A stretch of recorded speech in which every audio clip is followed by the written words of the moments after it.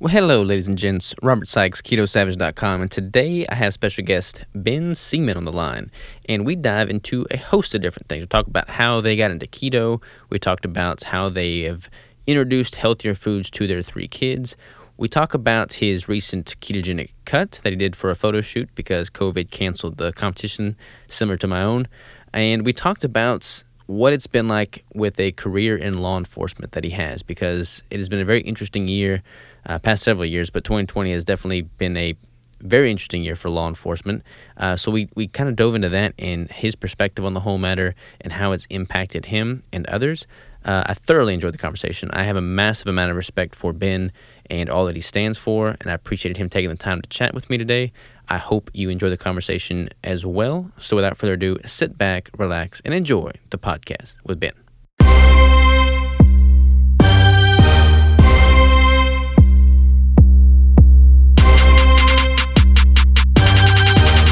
And we are live. Ben, how are you, man? I'm good. How are you, Robert?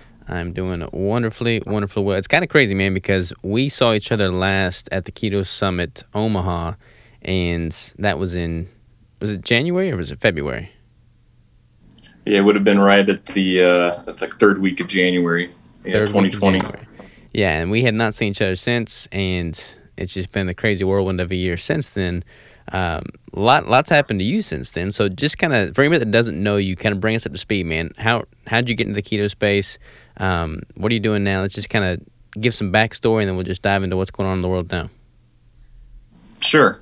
So I was originally introduced to the keto space by my wife, Dr. Jamie Seeman. Some people better know her as Dr. Fit and Fabulous. We were kind of at a crossroads. This would have been now 4 years ago, where we had tried every single diet known to man. We just wanted to, get back into shape.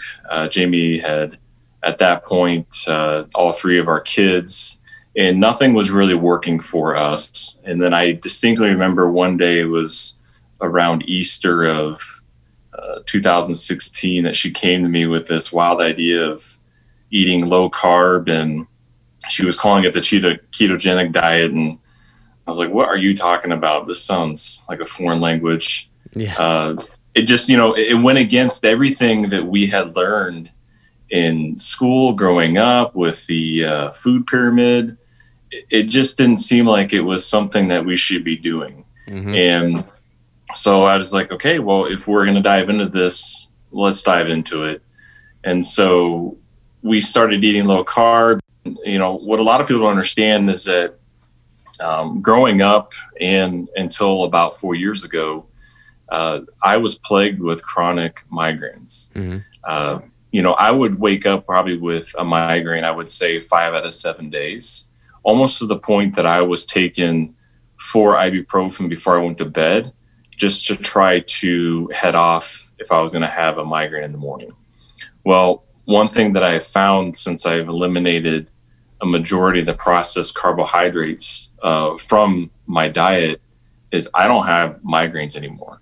I feel better in the mornings, and I don't have any other explanation besides that is what I eliminated from my diet. And was that pretty sudden? Like as soon as you eliminated that, you noticed the migraine dissipated?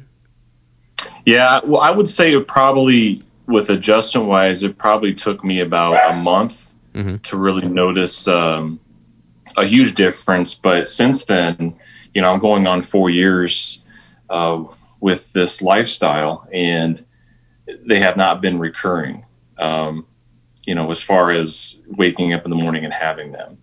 So that has been a blessing as far as something I didn't think would happen just by changing my diet a little bit. And, we have since gone on 4 years now, and I can honestly say that I feel the best I ever have. I'm 36 years old, and I have more to look forward to, and I just know that this lifestyle is sustainable. What does like a typical day of eating look like for you now? Have you changed much in your typical day of eating for keto now versus what you were consuming at the beginning, or has that stayed pretty consistent? I would say in the beginning, just trying not to shock my system, I was trying to limit uh, my carb intake between 50 and 75, grams a day. But, I would say since then, like I have, drastically gone down, and, I'm not going to pretend that I don't eat carbs once in a while, but it's one of those that once you understand this lifestyle, you kind of know what your limitations are so that you don't fall back into the streak of eating so many carbs, that are unhealthy for you. So I would say now I would describe our behavior as more of a carnivore-ish Mm-hmm. kind of lifestyle where if we do have carbs, we're mixing in some vegetables and little bits of fruit, but that is the majority of what we're eating for carbs. And when I'm talking about, mixing in vegetables, we'll have mushrooms with our steak, or we'll broil some Brussels sprouts, things of that nature that we can pair with some of our meat choices. Gotcha. So all pretty clean sources, nothing crazy. No, yeah, very clean. I mean, that's one thing we're trying to instill just with ourselves. And then, of course, our kids watching us eat, they see us eating that way. And I'll never forget the first time I saw my oldest daughter. She is 9 now. She is sitting at the breakfast table, and I can't remember what I handed her. It might have been one of those Cliff bars, Mm-hmm. like the junior Cliff bars. But she wanted to read the label and know how many carbs were in it and how much sugar. I mean, that was the first thing she went for. So, I mean, it's obviously our actions are rubbing off onto our kids, and I think we're setting them up for a better lifestyle in the long run. I'd love to kind of dive into that, man. Like, y'all have 3 kids. The parenting approach towards nutrition is always a controversial topic, or like a not a very well understood topic. Like, people don't know the best way to do it without ruling with an iron fist, or giving them free reign. So what approach have y'all taken towards that? Well, we have understood that there's going to be temptations on their side. I mean, since growing up, just there's going to be, everything from sugary snacks to, lollipops, the ice cream. Those things are going to be there. And so we have kind of taken the approach that, we're giving them the options that they can go this direction as far as if we are eating things at dinner.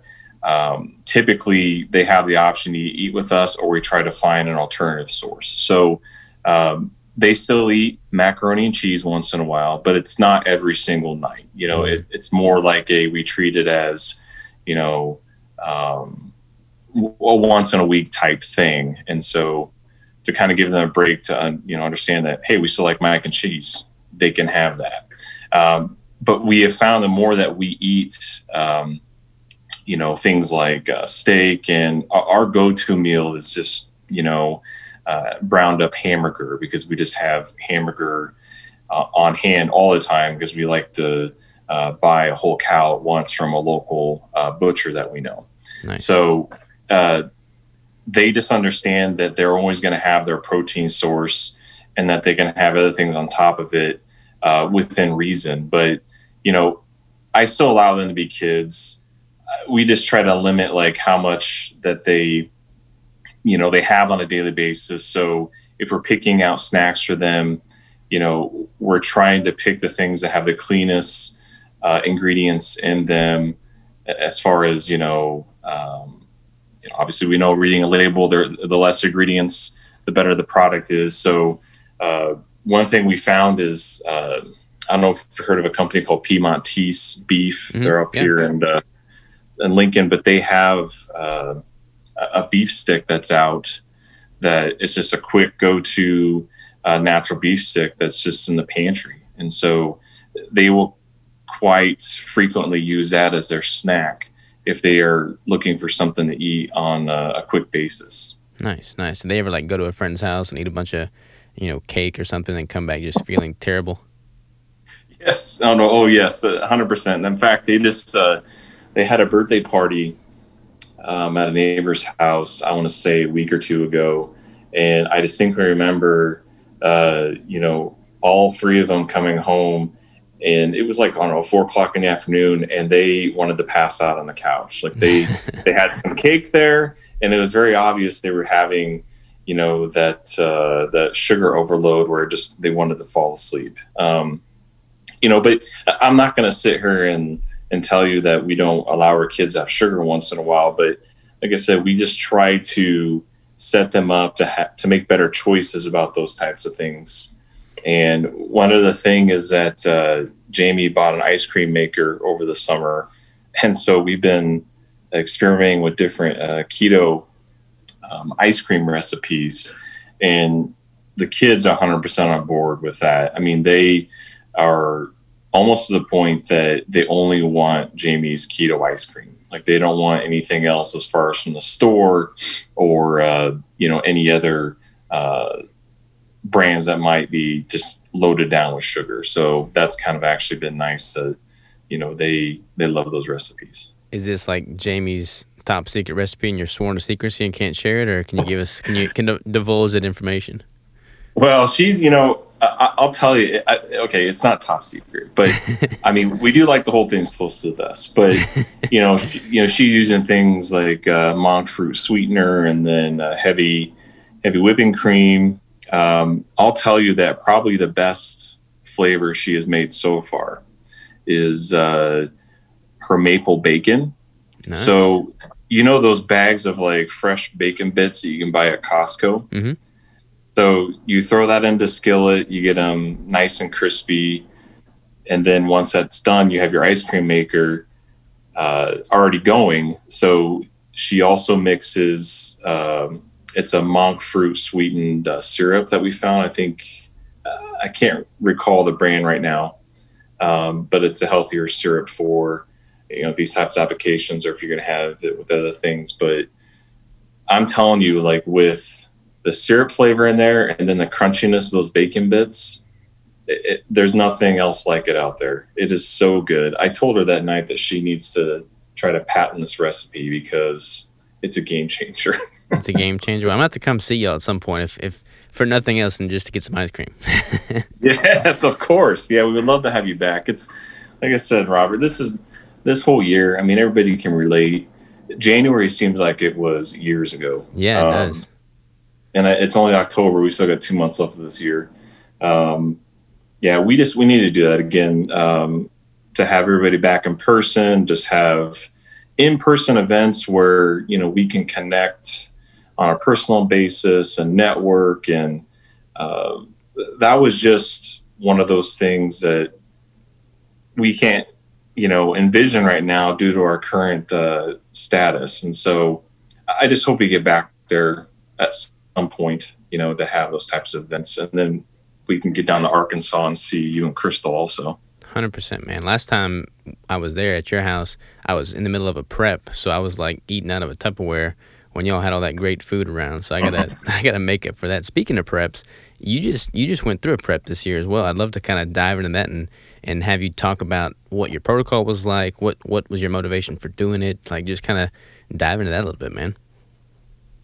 Yeah, sure. So Jamie and I had talked about doing a prep or bodybuilding show for a long time. It was kind of one of our goals that we had never participated in a program like that, or even a bodybuilding natural show per se. And so it always kind of been one of our goals. So we had set a goal for the spring of, 2020 that we would want to do that. And so we found a show that was in Omaha in May. And so we started making plans to prep for it. And then lo and behold, Jamie ended up, as we know now, getting selected for Titan Games. So she was busy preparing for that. And I said, well, I still want to do this, even though you're not going to do it with me. I want to go through with this challenge.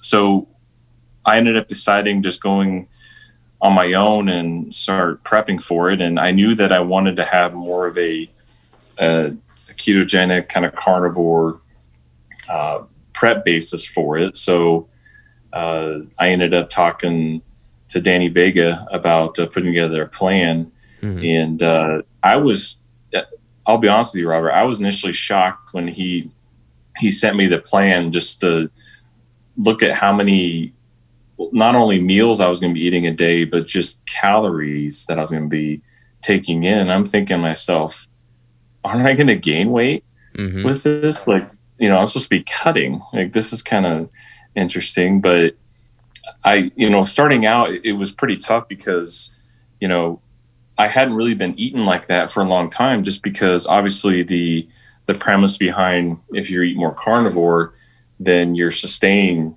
through more meals, or at least meal times. Mm-hmm. So, I mean, it just felt like I was eating like 6 meals a day, even though it wasn't that many. But I was having, you know, um, choices on, meat that he would give me, which would run anything from, ground up hamburger at lunchtime with eggs, to in the middle afternoon, I would have a ribeye with, more eggs. And then in the evening, then it was a choice of like chicken, salmon, or if I wanted to go back to beef, I go back to beef. But I actually kind of found more of a comfort once I got into it, because I'll be honest, like, there's a lot of times I have decision fatigue with just choosing what to eat. Mm-hmm. You come home in the middle of the day, like, what am I going to cook for dinner? Like, he's like, play like the 2 hour game and try and decide that. So it became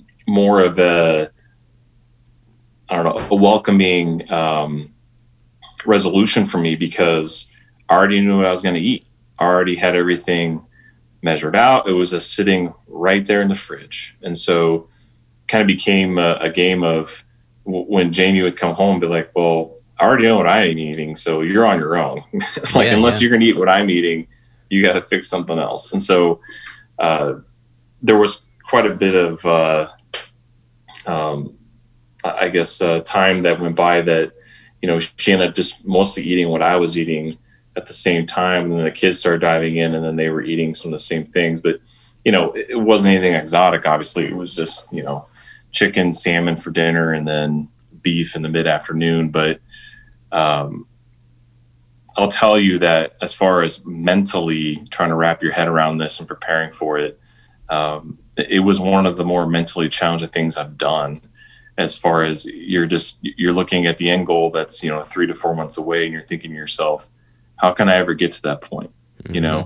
How can I ever achieve that? And you just have to be mentally tough and keep doing it. Trust the process. Just keep trusting that the advice you're getting from your coach on a weekly basis, where they're changing your calorie and fat intake, and just trust that it's going to work out, and that you adhere to the workout regimen, and that it'll end up on the positive side. And so one thing I never knew about this until I dove into it, and you've done many shows, so you understand this, but Danny told me I had to hire a posing coach. Mm-hmm. I said, what are you talking about? Like, a posing coach. I'm like, what poses? Because in my head, I'm thinking, I like seeing like 1 or 2 natural bodybuilding shows.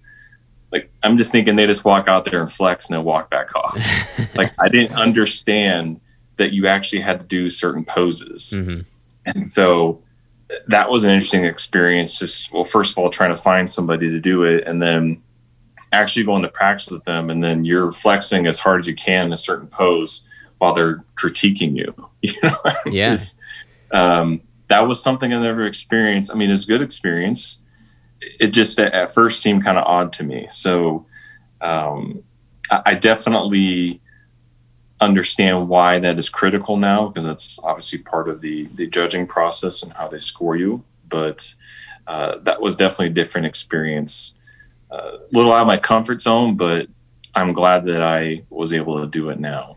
But Yeah, a lot of people, they'll go to a show, like they'll know somebody, and they'll go to a show, they'll see it on TV or internet or something like that, and they'll not be able to wrap their head around why anybody would want to do this. I mean, you deprive yourself of food for months on end, you train really hard, you lose sleep, nothing seems to fit, the stars never align, and then you put this super dark tan on, you go to a stage, you pose in front of a bunch of judges, and then they rate you like most people at surface level, they're like, why would you want to do that? But, Hmm. as you said just prior to that, like you learned more about yourself, and it was like a very mentally challenging, obstacle to overcome. And that's why I love bodybuilding. Like I describe bodybuilding as a mental sport more so than a physical sport, because you when you take away all the decision fatigue of like, you know what your macros are going to be, you know what your meals are going to be, you know what your day is going to look like, you're going to train, you're going to wake up, all that stuff is taken care of, and then you just chip away at it day after day after day.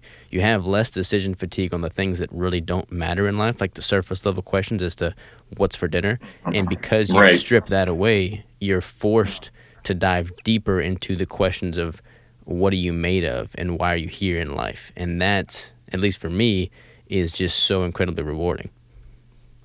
No, I would agree. It's thinking back on it now, it was almost therapeutic, Mm-hmm. to, first of all, understand that, okay, so I was able to accomplish that. So what else can I do with my life? I never envisioned that in my 30s that I could be arguably probably the best shape of my life, or at least, as far as, muscle mass, the best shape of my life. Um, so that was what was interesting, was just to see, the results of, your hard work just to get through those 4 months. Of course, I had another issue that I had to overcome was, due to COVID, we actually had our show canceled. It was a month and a half, about a month before it was actually occurring. Mm-hmm. And so I was kind of faced with the decision of, okay, so do I stop prepping now, because there is no show to perform at? It was almost kind of like that mental game of deciding, is this worth it now? Like, what is my end goal if I can't even go to the show? Mm-hmm. So, Jamie and I talked about it, and we had this, kind of proclamation of, we had a photo shoot together that was probably more geared around a fitness photo shoot, it was a year and a half ago. And so we decided that, well, if we can't go to the show, why not we just do another one of those photo shoots?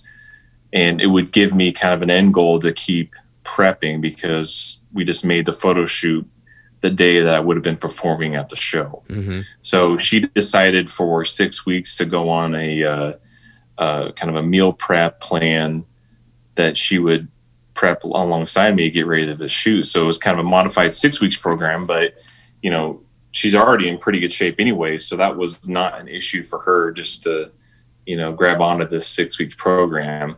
And she has, posted some photos from that photo shoot, and on my Instagram, we have a few more, but I'll tell you what, like that was instant motivation just to see that, okay, there is an end goal now that I can get to, and then we can share, our success with each other by having this awesome photo shoot. So that in the end was a blessing also. Yeah, that was the way to do it, man. Like the same thing happened with me. My shows got canceled, weeks before I intended on stepping on stage. And when you're in the middle of a prep and you've been prepping for months already, and the thing about bodybuilding that most people will never really experience is that having that defined date on the calendar is like literally one of your only, strongholds that you can just grasp onto and is tangible to keep you going through the day to day. So when that's stripped from you, it's like you're just totally, heart broke. What do you do now? So having that photo shoot, for me, for y'all, I mean that literally is what kept us going. So I think y'all doing that together especially is just awesome. And the photo shoot turned out great, man. I mean, you both look amazing. You're super shredded. So whatever you did, it worked. Yeah, it was, quite, I mean, I don't want to say surprising, but, actually seeing, the product at the end, all it did was just motivate me. I want to do this again. I not only felt good about it, but just because I wasn't able to actually do the show, that just is more motivation for me now. Okay, I want to go to the same show next year and start prepping again, because now that's my goal, to actually compete in the show. And so it's just more of a driving factor for me now, that I think I'm going to sign up for that show come this spring again, and then start prepping about the same time, January into February. And, Robert, I'm not going to lie. I mean, it was, even though it was emotionally tough and mentally tough, I love the process. So I am 100% going to do it again. I'm excited for you, man. Like it's interesting. Like a lot of people when they're doing their first prep, it's like the fear of the unknown is really debilitating. And then as soon as that show is over, or that photo shoot in your case is over, and you're able to like breathe and reflect, it's like, okay, now I'm addicted. So you can't really go through that if you cut corners in that initial process, and then you're not happy with the end result, then it's going to be a negative that constantly looms over you. But if you give it your all and you don't cut corners and you really push yourself mentally and physically, then regardless of the placing, when you step off that stage, it's like, this was so incredibly worth it, no matter the hardship, because I grew so much as a person, both internally and externally. So I think you recognizing that, seeing the fruits of your labor come to fruition, and then being motivated to do an actual show going forward is awesome, man. I'm excited for you to do the show and go through the whole process again, because you get better each time and you learn more about yourself each time, and it just becomes more sustainable. Like there's a lot of things that I messed up on my first show, but it helped me figure out what not to do the next time. So each time you cycle through a prep, it becomes much more enjoyable. Yeah, I agree. I'm looking forward to those aspects of it. And I even, kind of mixed in over the last few months, like I'll do like a 2 week, food prep here and there, just to try to like start wrapping my mind around, okay, this is what it's going to be like again here in, 2 or 3 months when I start prepping again. So, but I'll be honest, if I had the choice, more just with, family eating, I would prep almost every single week, meaning like my meals. Like I love this being able, especially with work, just walking into the fridge and grabbing, a pre-made Pyrex out of the fridge and just going. I mean, I just feel like you get more done that way, and you don't have to think about it all day. 100%, 100%. Like Yeah. having that's just, I would always, I adjust my macros every week. So I would just, or Crystal would do most of the cooking, but she would meal prep for the week, Yeah. and then it would just be grab and go. And that, not having the decision fatigue, but then also just having it done and ready. I mean, you save so much time, and your overall efficiency with everything else in your life just improves drastically. Yes, 100%. So speaking about work and schedule and everything, dive into that a little bit, man. What do you do for a living, for anybody that doesn't know, and how is not just keto, but just everything going on with the year itself kind of impacted your career path? Yes. So, for everybody that doesn't know, I am a police officer for Lincoln Police in Lincoln, Nebraska. Currently, I'm assigned as a sergeant and a street supervisor. I have been doing that for the better part of 13 years, mostly as anybody would when they start academy. They, go through the 19-week academy, and then they come out on their own and work street patrol. And of course, everybody knows, like when you're in the police department, I think you have an idea when you're going in that, oh, like these are going to be some interesting work schedules. But then it hits you, like once you get sent to like second or third shift, it's like, I'm working some pretty odd hours here. And, these are going to be some difficult times as far as, making decisions for eating. And of course, when I first started back in 2007, that was not even my radar. Like I didn't understand how to eat. I didn't understand how to meal prep or anything like that. And so, in the beginning, when it was just Jamie and I, because we got married in 2008, we didn't think about that stuff. And then all of a sudden we had kids come along, and, trying to juggle activities with me working shift work and then Jamie being on call with, her duties as an OB-GYN. Those are things that are very hard to overcome sometimes. I mean, you have to be pretty mentally tough and very organized to try to juggle, like I said, the shift work and then the kids' activities and then nannies coming and going from the house, just because Jamie and I, for a number of years, worked opposite schedules where I worked night shift and she worked day shift. And so, almost like two shifts passing in the night, I'd get home in the morning and pretty much say goodbye to her and go to bed and she'd go to work. So, those are the things that we've had to kind of deal with over the last few years. And, just trying to be there to support each other because, especially with the current climate that's going on in our country, it's interesting that, we even getting applicants anyways to be part of the police department. And I can see it in my young officers' eyes. They don't understand why this is happening. They don't understand why they're being singled out. And I'll be honest, it's hard to explain to them, except that, just to tell them, you got to be mentally tough and you got to keep down to the grind and keep going. All this negativity, it doesn't matter what people say. It's what you think that matters, and that you just got to keep going. And so, Jamie and I have had a lot of interesting discussions at home in the past few months, not only with what's going on with COVID, but just all the events that have been occurring over the summer.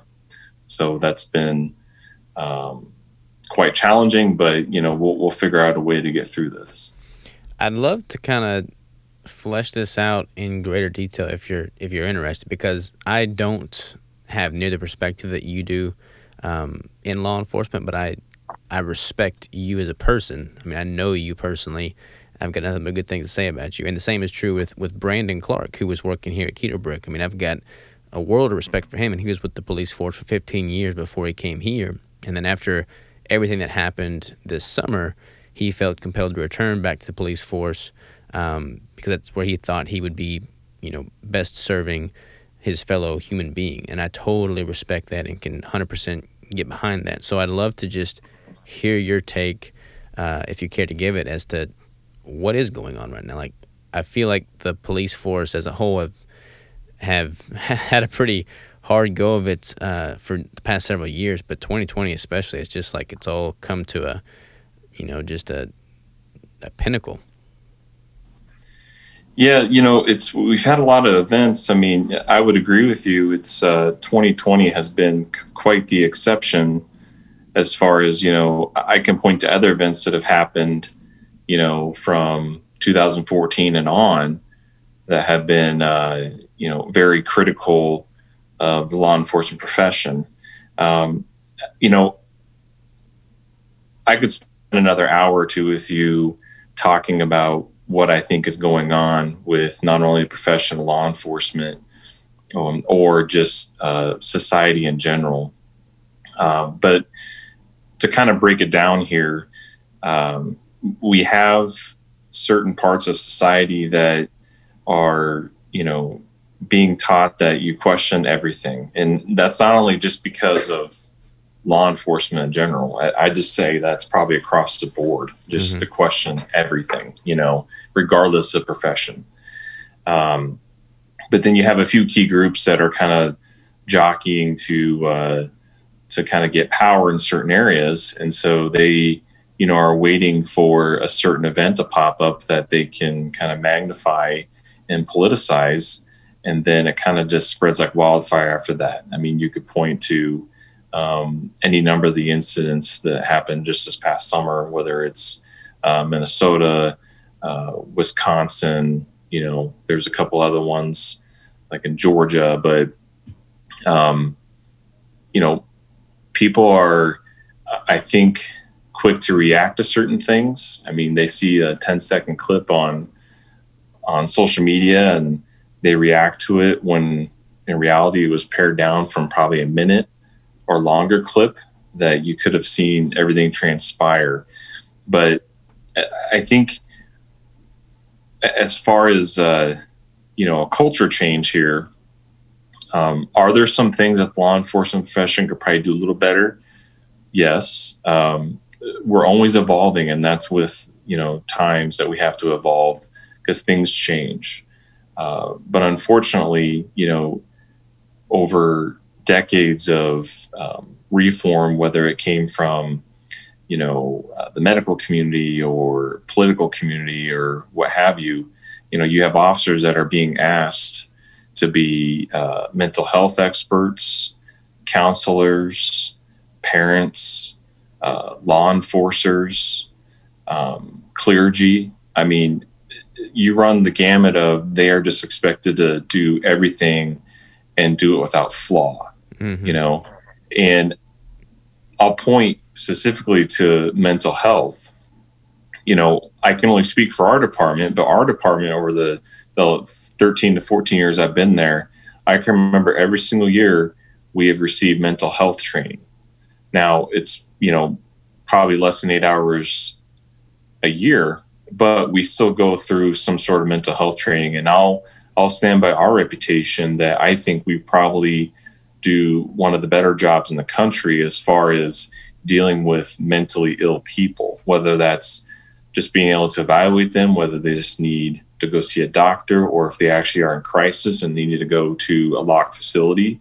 I mean, I think we're one of the pioneers in actually dealing with that stuff. I can't say that for everybody, but that's also the reason our department's so good at it doesn't mean that a department down the road isn't. And that's just because nobody's willing to spend any money on mental health resources. And that starts with mental health resources in the community. I think that's why we're at kind of a junction where we're at right now is that there is so much mental health in our community that there's a problem as far as people out there that have mental health issues that cannot get help. The last resort that they turn to is the police department. Mm-hmm. And like I said, I think we are able to deal with it, but at the same time, the police department wasn't built to deal with mental health issues as far as being able to talk to them like a counselor would and dealing with them like a counselor would. And so that's why I think you have some of these incidents that pop up that people with mental health issues, the police weren't able to contain them, and then they end up fighting, and then tragically something bad happens. Now, if you ask some people, they say that an officer used too much force. In reality, they were just responding to their training. That they were trained through the police academy through use of force techniques and the use of force continuum. And it's unfortunate that it has to be, in my opinion, politicized to a point that it's almost alienating a whole profession. When I don't think that law enforcement is necessarily the problem, because what other profession, would you find 900,000 plus people still showing up to protect the citizen who hates them, and I'm not saying every citizen, but there's still people out there that it doesn't matter how much they talk bad about the police. If they call for help, we're still responding, So that's what I've kind of found over the years working within my organization is that there are so many good people that work for the police departments that it's so selfless that they don't care who it is that calls. If they, spoke ill of them the day before, they're still going to get in that car and go respond if they need help. And so that's one thing that I've really admired about the profession, that it still overcomes all of the negative stuff that's going on right now. Yeah, it's interesting for me to not have, near the experience or perspective that you do, but just, being on the outside looking in, it's crazy to see just the sheer underappreciation for what the profession as a whole is designed to be. But then on the flip side of that, like I'm totally baffled by society's ability to, totally shift judgment in a negative light based off of the incomplete story in so many instances. Like media is designed to elicit an emotional response. I mean, Mm. and unless you see the entire story unfold from both sides, you can't really come to a realistic and well understood, position on what just happened. But media is only showing the bits and pieces that are going to elicit the biggest response, for better or worse, oftentimes for worse, because that garners more views. And to see that happen and unfold, and then it results in the complete and utter, you know, discreditation of the entire police force in so many people's eyes, it just amazes me. Like, there are definitely bad officers out there. There's bad everybody out there from Of all course. camps in all professions. But it's very sad for me to witness the masses turning away from the people that are there for the right reasons. I mean, it's just sad for me to see. Yeah, it is. And, you touched on something there, Robert, that I wanted to comment on. We're talking about, in reality, um, I know that it's not the majority of people that are feeling this way. The media might want to make you think that way. But I'll just point out that, ever since a lot of this started, and you know, I'm mostly referencing from like 2020, but I'm thinking about events even back to 2014 with Ferguson and some of those other high profile events. You know, we, since then, if one of these major events happens, I mean, we can't stop the flood of people that are bringing things down to the police department. Whether it's like food, drinks, well wishes, and cards, kids that are like drawing pictures for us saying they appreciate us. I mean, it's been nonstop since May that we've had a couple companies that have stepped up in the community, and they have basically decided that 1 or 2 days a week they are bringing lunch down to the police department and feeding every officer. Like, they just decided to do that. Nobody prompted them. It's their own money. And so, it's little things like that that still make us believe that it's not the majority of people that feel this way. That if you want to call them the silent majority or what have you, that they still believe in us and they still want us to do our jobs. And so that's been kind of interesting to see the dynamic of, if you watch the media, it would make you think that nobody wants the police around, but then you have the community that steps up and shows you otherwise. And so that's been really positive to see, especially in these unknown times. That's a really So good point. I probably misspoke for sure when I said majority, because I have to.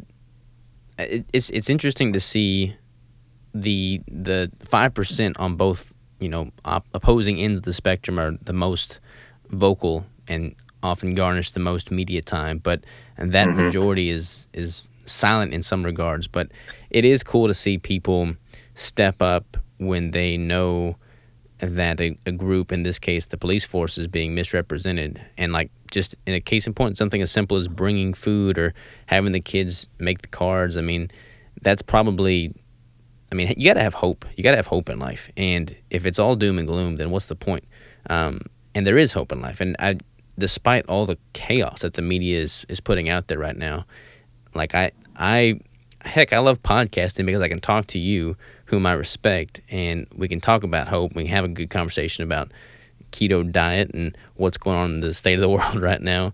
But at the end of the day, we're going to end this call, and I'm going to know that you're a freaking awesome guy and you're doing the right things for the right reasons, and you got people that love you, and that stands for a lot. Yes, and I appreciate you saying that. Both Jamie and I really appreciate all the positive comments that we've been getting, not only from our good friends, but other people who we really only know through social media. That they've even been reaching out, sending us nice comments ever since this whole year started, and um, they didn't they didn't have to do those types of things. They went on their own and just reached out, and so that still gives me hope that we have wonderful people in this world that still appreciate the job you're doing and understand that it's a tough job. So they want to lend their support. And so, especially this, time of year when you hope that somehow we can get this thing turned around and, just keep being positive, I guess is what, it's all about. Yeah. Well, shoot, man, you get my support every day of the week. So if you ever need anything from me, man, you let me know. Oh, of course, man. Of course. Well, what are you excited about going forward? I guess let's wrap up with some hopeful positivity as well. What's got you excited going forward? Well, so I'm sure a lot of people have saw that, my wife, Dr. Fit and Fabulous, she's vying for the Mrs. America spot after she won Mrs. Nebraska. So we have a lot of planning to do for that because that's going to be held in Las Vegas come in January. And so she's actually, as you know, she has all this time on her hands. Yeah, not really. I mean, she is so busy, and we're so proud of her for all the accomplishments that she's been able to make. But, she's making appearances for Mrs. Nebraska, and so I've been helping her with that. And what's interesting, Robert, is that I found a new love for putting up Christmas lights, if that makes any sense. So last year I decided that, I've been seeing all these houses that have all these custom Christmas lights on them. And I'm like, wow, like that's pretty cool. And then I kind of got turned off a little bit by how much those companies were charging. And so I decided to watch some YouTube videos and learn how to do it. And so I did my own house, and I decided, wow, that was kind of fun. I like that. And so now everybody that was driving by, in particular last year, they saw my house and they're like, who did that for you? I was like, well, I did it. They're like, what? You did that? I'm like, yeah, like I put that up on myself. So 10 clients later, I am putting up Christmas lights for people, custom Christmas lights. So that's kind of new and exciting. And who knows, maybe it'll turn into a business platform. I mean, as far as custom Christmas lights, just to make some cash on the side. I love it, man. What's the season of Christmas lights? When do you start? I guess after Thanksgiving, your fair game. Well, I'm starting this week. Nice. Because I got to get all that stuff up before Thanksgiving. As far as at least that's the goal, as long as the weather's nice. But who knows? Maybe a little company called Griswold Lighting might be in your future, Robert. Might be having some franchises down in Arkansas and come decorate you and Crystal's house. Well, shoot, if you want to commute that far for some business, man, you got it. Yeah, so kind of got off the rails there a little bit, but that's kind of a newfound passion I have. And as far as just being up on a roof and having something mindless to do, it's a little far cry from what I have to do at work. So it's actually kind of therapeutic for me. It's funny, man. Like when you do mindless, like when you have a career path that is just constantly, using up mental bandwidth, which for you, I could definitely see it being the case, in the police force. For me, it's the same, with the business. Whenever I'm doing something mindless, whether it be like splitting firewood, mowing the yard, or washing dishes, like I actually really appreciate it. Oh, yes, 100%. It's almost like your vacation. I mean, that's kind of how I wrap my head around it, that, I don't have to make any tough decisions. I just have to kind of be even killed for a while, and it's very therapeutic to me. I 100% agree. Totally. Well, Ben, listen, man, I have got nothing but respect for you. I appreciate who you are as an individual, also who you are in the family that you got, all the support that you give to Jamie, the kids, everybody, everything you do in the community as a whole. You are truly a very impressive individual that does things for the right reasons in a very selfless manner. And I take my hat off to you for that, man. I think anybody would benefit from emulating more of that behavior. Yeah, I appreciate it, Robert, and I can't thank you enough for having me on your podcast. 100%, man. Well, where can people go to find out more about you and check out the Christmas lights? Well, if you want any more information on Christmas lights, you can just send me a personal message. You can find me on Instagram under Sergeant Fit and Fabulous, or I'm also on Facebook. I go by Ben August on there. August is my middle name. Awesome. But you can find me both places. If you go to Dr. Fit and Fabulous first, I'm tagged underneath her. You'll see me. But yeah, who knows? Maybe this Christian Site thing will turn into a booming business where I have franchises everywhere. We'll see. But Awesome, man. Well, anyways, I'm excited. I'm excited for you, and I'm excited to come see you again, or you come down here, one or the other, sooner rather than later. But I'd love to reconnect and do something in person. yes, I would love that. I enjoy seeing all your hunting pictures because growing up, I was a pretty avid hunter. I just haven't had very much time lately to do that. But yeah, we would love to come down and see you guys here soon. Well, shoot, man, let's plan a hunting trip. I'm always down to go to the farm and get some good hunting in with some good people. Yeah, I would love that. That'd be very therapeutic. 100%. Well, until next time, man, you have a good one, Ben. All right, thanks, man. Take care. Take care, brother.